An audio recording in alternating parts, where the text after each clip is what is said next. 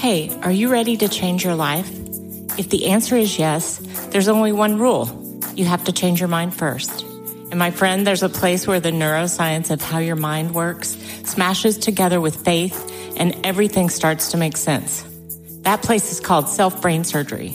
You can learn it, and it will help you become healthier, feel better, and be happier. And the good news is you can start today.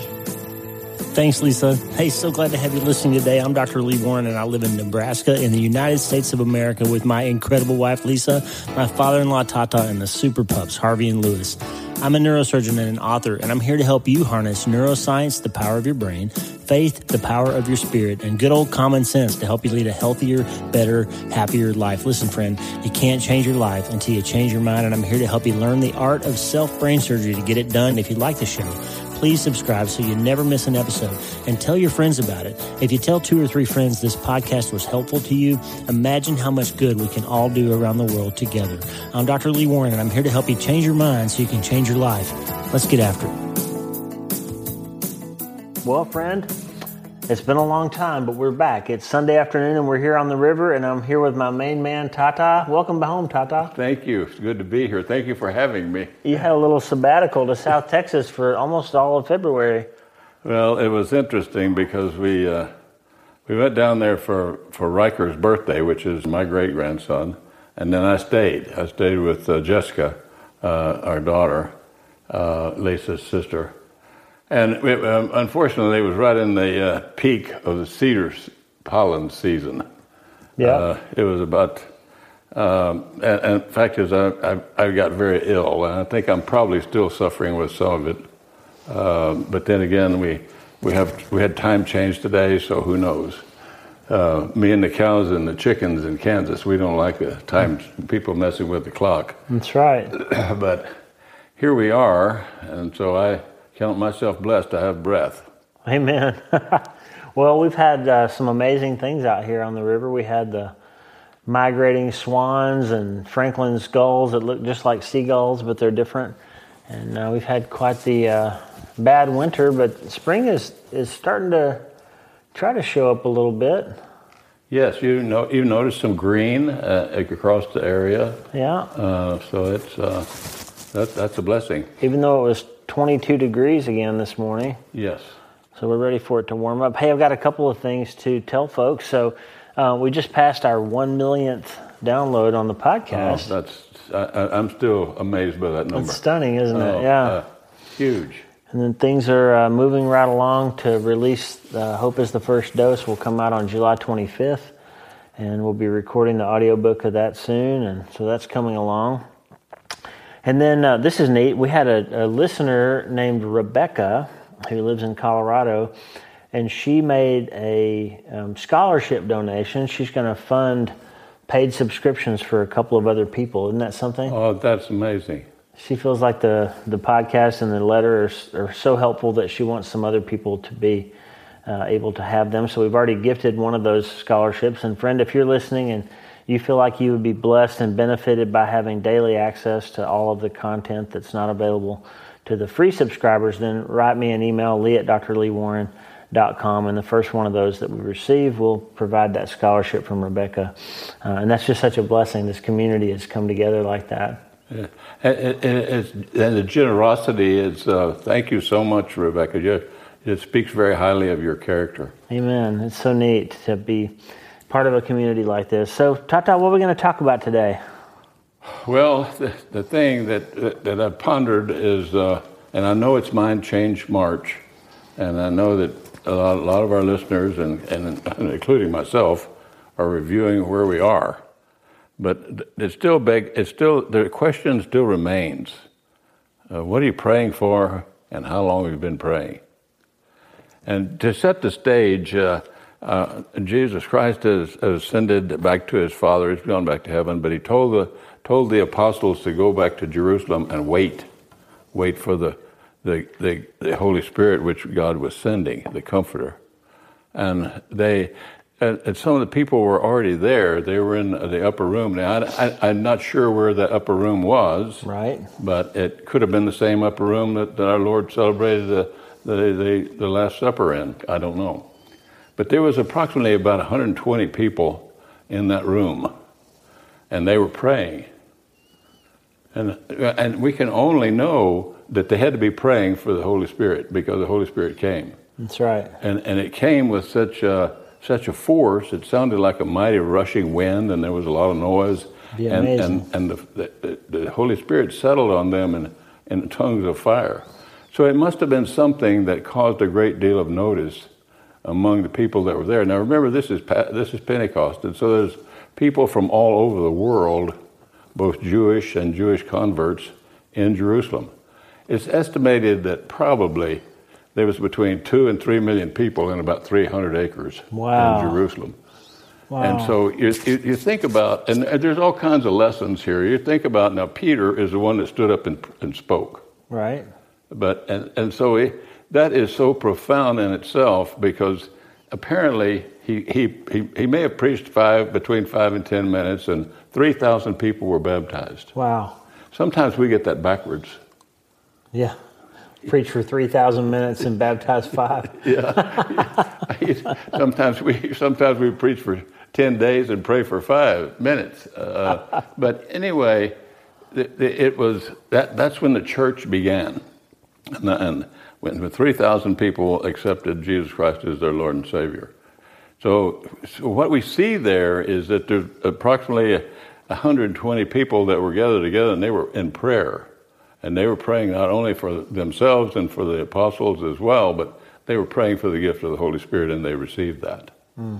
So that had to be because all the people that were there came together, and so that had to be a very astounding situation for them to be involved in, to see that. And then they heard people speaking in their own native language. Yep. So, and I don't know what that scene looked like, but Luke gives us just snippets of it that may give us an insight into looking at what was happening on the day of Pentecost there when people were accepting Jesus Christ, because Peter told them the story of Jesus Christ, and he accused them and said, this is the one that you crucified. That's right. So it's not something that was foreign to them, but they never heard it look like that. So all of that leads us to conclude that we have to be in prayer. We have to be in a posture of looking for something, searching for something, and then to fast forward to Acts 12, and like I said, there's a lot to be thought about here. Think about, for example, Peter. Think about just not many days before what he was like. Yeah, denying Jesus at the cross. Yes, not once, but 3 times. But then here he is, standing up, speaking boldly in the name of Jesus Christ. Yep. So when he received the Holy Spirit, he received the Holy Spirit. But here in Acts 12, and to give you an idea of what was happening then, and this is so interesting to think about, because apparently James had been killed, and all we have is a one line that describes that. Herod had him killed, had him beheaded. Yep. And so Herod saw that pleased the Jews, so he locked up Peter in prison and arrested him, and just for the next day, because it was a time of another part of the Jewish celebration. The feast over the Passover was going on, and so a lot of things were happening, and Herod wanted to please the Jews and please all the people that were looking. They were happy because James had been killed. That's right. To think about, he put Peter in jail, and he sent 4 squads of soldiers to guard him. Now, I'm not sure how many men comprised a squad in the Roman army, but in the army that I was in, that would have been about 48 men. 4 squads of soldiers, and he was locked in a jail cell, and he was chained with 2 chains, and he was between 2 soldiers. Wow. And there was a guard posted on the outside. Now, where are the rest of the soldiers? I don't know. But that gives you a picture of what Herod was seeing, because he was seeing something beyond just the duties of his own office. Yeah. He was seeing a revolution taking place. And so no doubt he was, not only did, maybe he believed some of it, but maybe what he was so concerned about his position that he wasn't going to be a part of it. Yeah. Because, and afterwards, and you think about, and Luke, what has gotten me so many times reading that, Luke went into great detail about Peter being imprisoned. Yep. A light shined in the jail cell. Yep. An angel stood there.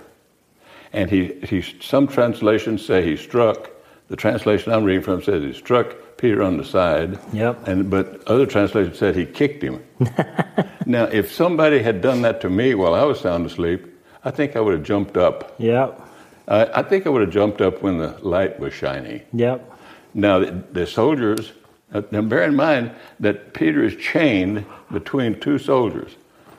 And so there's a light, and then the angel is there, and then the angel goes into detailed instructions. Put your sandals on. Yep. Put your cloak on. Put your garments on. Yep. And so he did. And Peter thought he was seeing a vision. So what happened next was Peter found himself outside of jail. He was out of jail. Yep. And then they went to the gate that led into the city, and the gate opened by itself.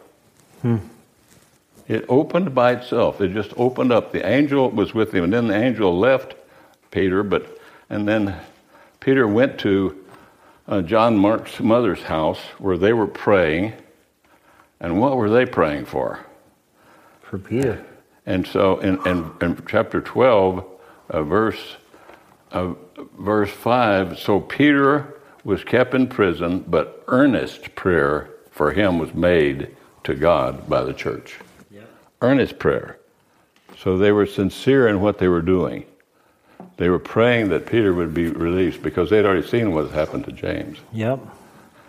And so when and then the other details about it is that when Peter started, apparently there was a courtyard, and Peter was standing at the gate, and he was knocking at the gate, and a servant girl named Rhoda went to the gate, and she was so astonished to see him that she didn't even let him in. She went back in and told everybody that he was there, and they thought she was out of her mind, and so they came and saw him. And then what was other interesting about that, after they acknowledged Peter and brought him into the house, Peter told them to go tell James these things. So what did that say? Peter didn't know what had happened to James. But so the whole point that I'm making here is that first of all we saw that the people were praying for the gift of the Holy Spirit, which they received, and Peter preached, and then Peter was imprisoned, and in the church people were praying again, and then he was released, but they were amazed that he was released. So what does that say to us? What happens to us when we see things happen that we were praying for? I saw something just recently, and I was taken back. But then I gave thanks. I said, "Thank you, Lord," but I keep praying for this situation.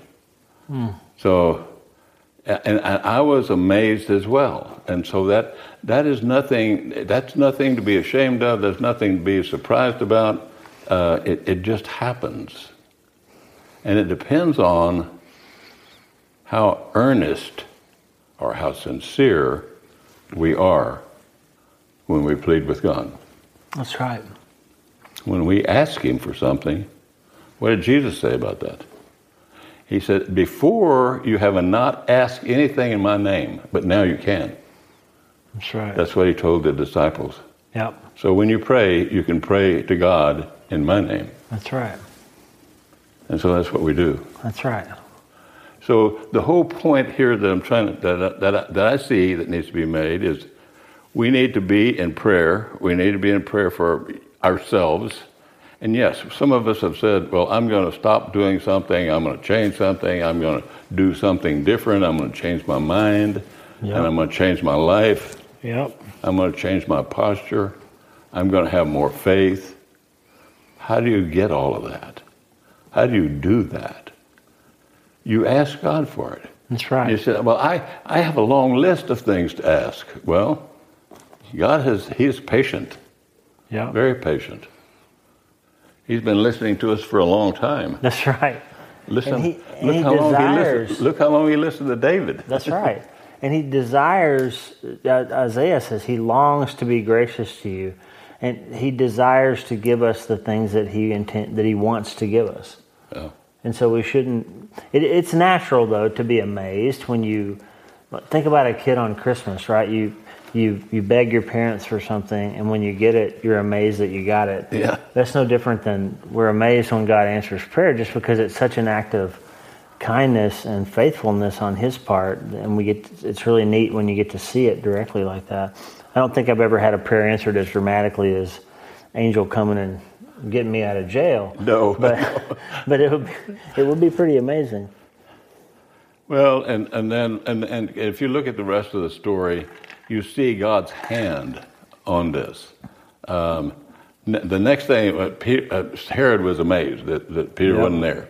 So what did he do? He gave order to have all the soldiers killed. And then he got out of town. He left. He went to Caesarea. And then he made a big speech there, and the people were saying it's like the voice of God. That's not the voice of a man. And Herod did not give God the credit. He did not glorify God, and so God punished him. He was eaten with worms. Yes, and he died. That must have been quite a spectacle. He died right there. So all of these things, and what's so amazing about Acts, you look at some of the events that took place, and they all began with prayer. Yep. And they all ended with prayer. That's right. So there was continuous prayer. There was someone praying all the time. Now, what were they praying about? Yes, I'm sure they were praying out of fear, because here was Saul that was afoot, and he was taking all kinds of actions against the quote-unquote way. He was having people arrested and put in jail. And the Pharisees, the scribes and the Pharisees, the leaders of the Jewish temple were they were all involved in trying to destroy that. Yeah. But yet God prevailed, and He armored and equipped His people against all kinds of evil. And then another, if you wanted to carry it even further, you could look at what happened to Saul, and then his name was changed to Paul, and we all know Paul.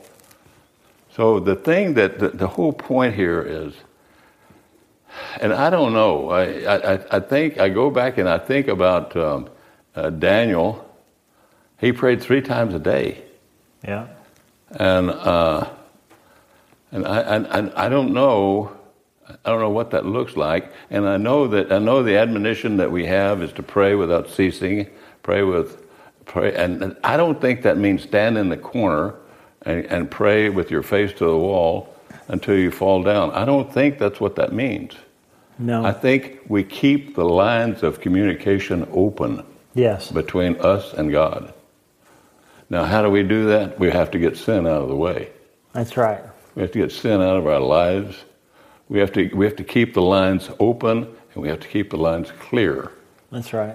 I remember, I think maybe I said something about this once, but it came to my mind about a woman that asked me to go pray for her husband one time. See him, he was in the hospital, he was very ill.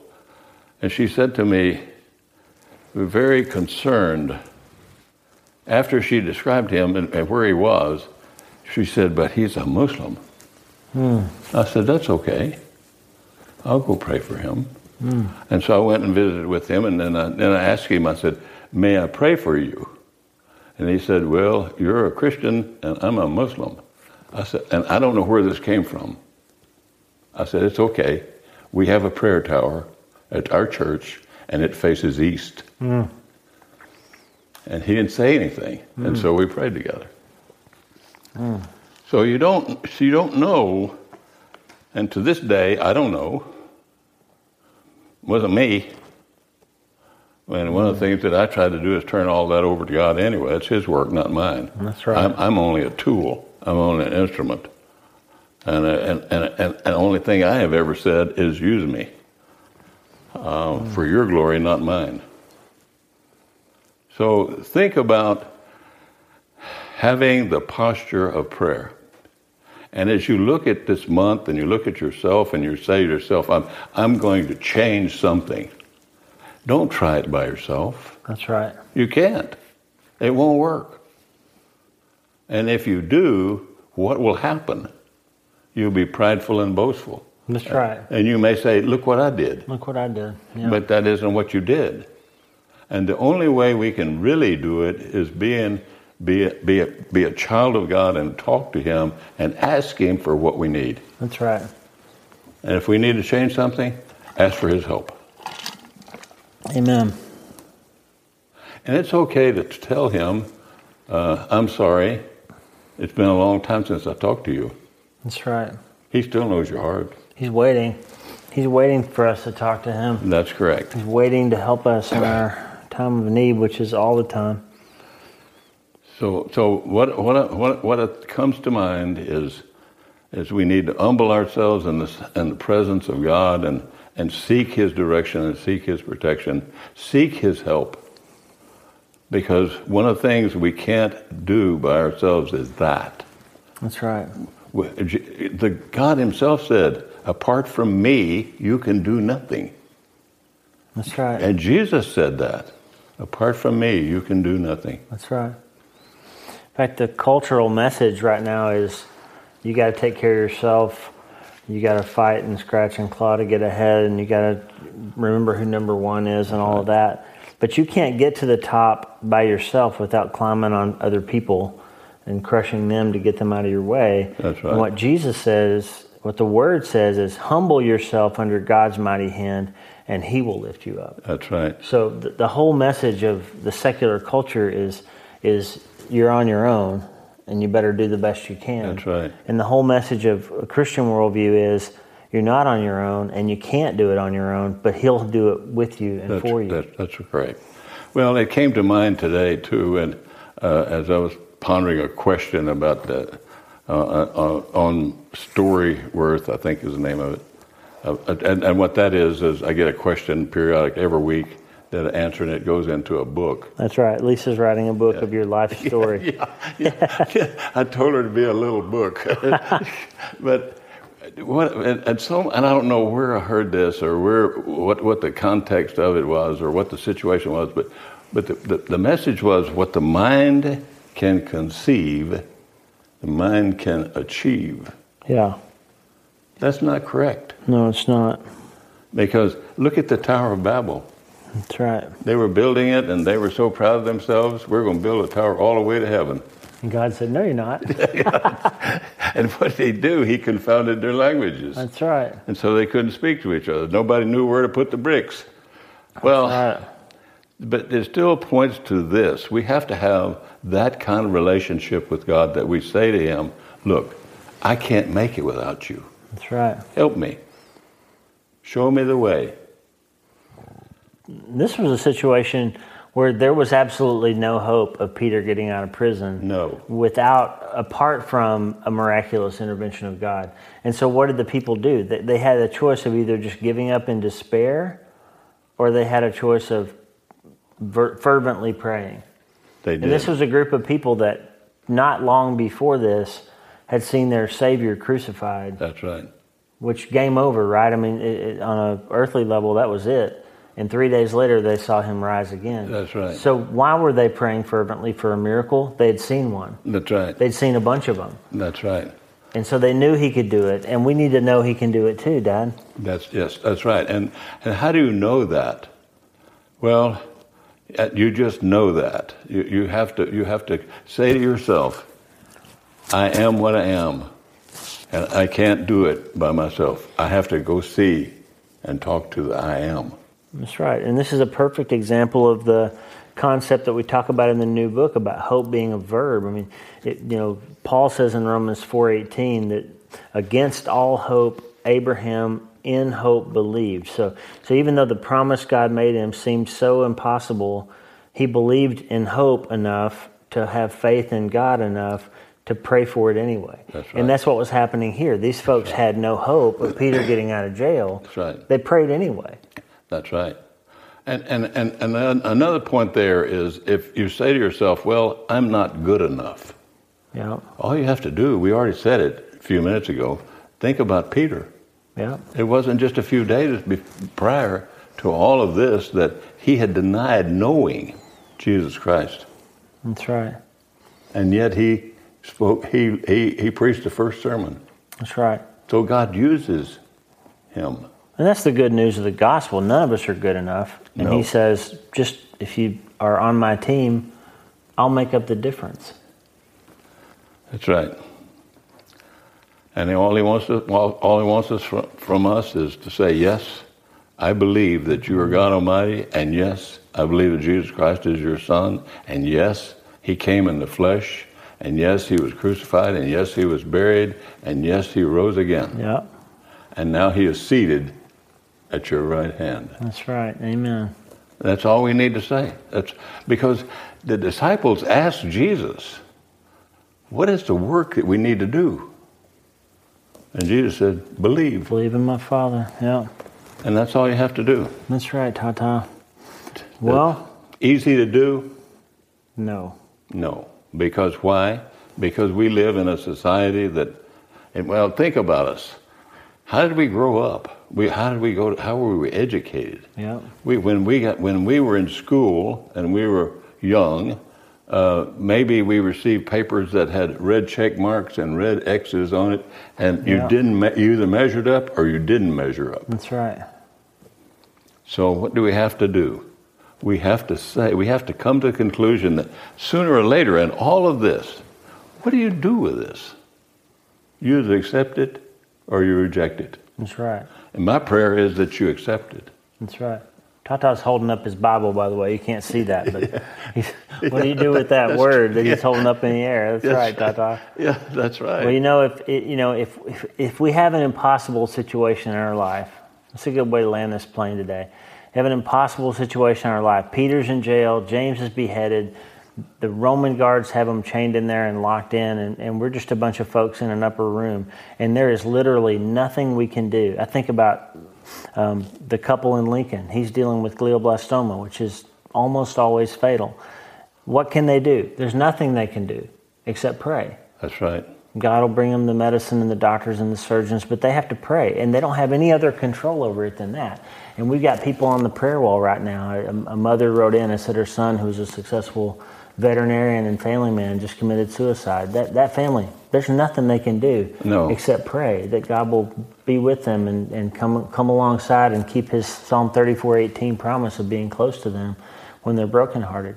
And when you're in that situation, friend, when there's nothing you can do, you can go to that upper room and you can fervently pray, and our God will hear you. The Bible says he longs to be gracious to you, and he will rise to show you compassion. And he will. Flex that memory and flex that movement towards hope, because hope is a verb. It's an action word, and you can produce it by moving towards God's promises. And if we're going to do that, Tata, when should we start? You got to start today. But that also means that you have to stop and start. Stop and start. That's right.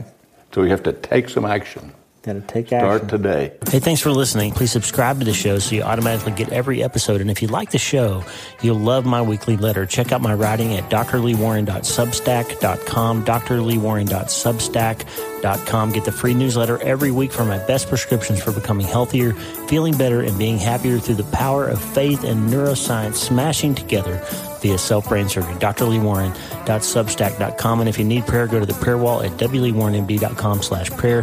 The theme music for the show is Make Us One by Tommy Walker, graciously provided for free by the great folks over at TommyWalkerMinistries.org. Check it out and consider supporting them. TommyWalkerMinistries.org. Remember, you can't change your life until you change your mind, and the good news is you can start today. I'm Dr. Lee Warren. I'll talk to you soon. God bless you, friend. Have a great day.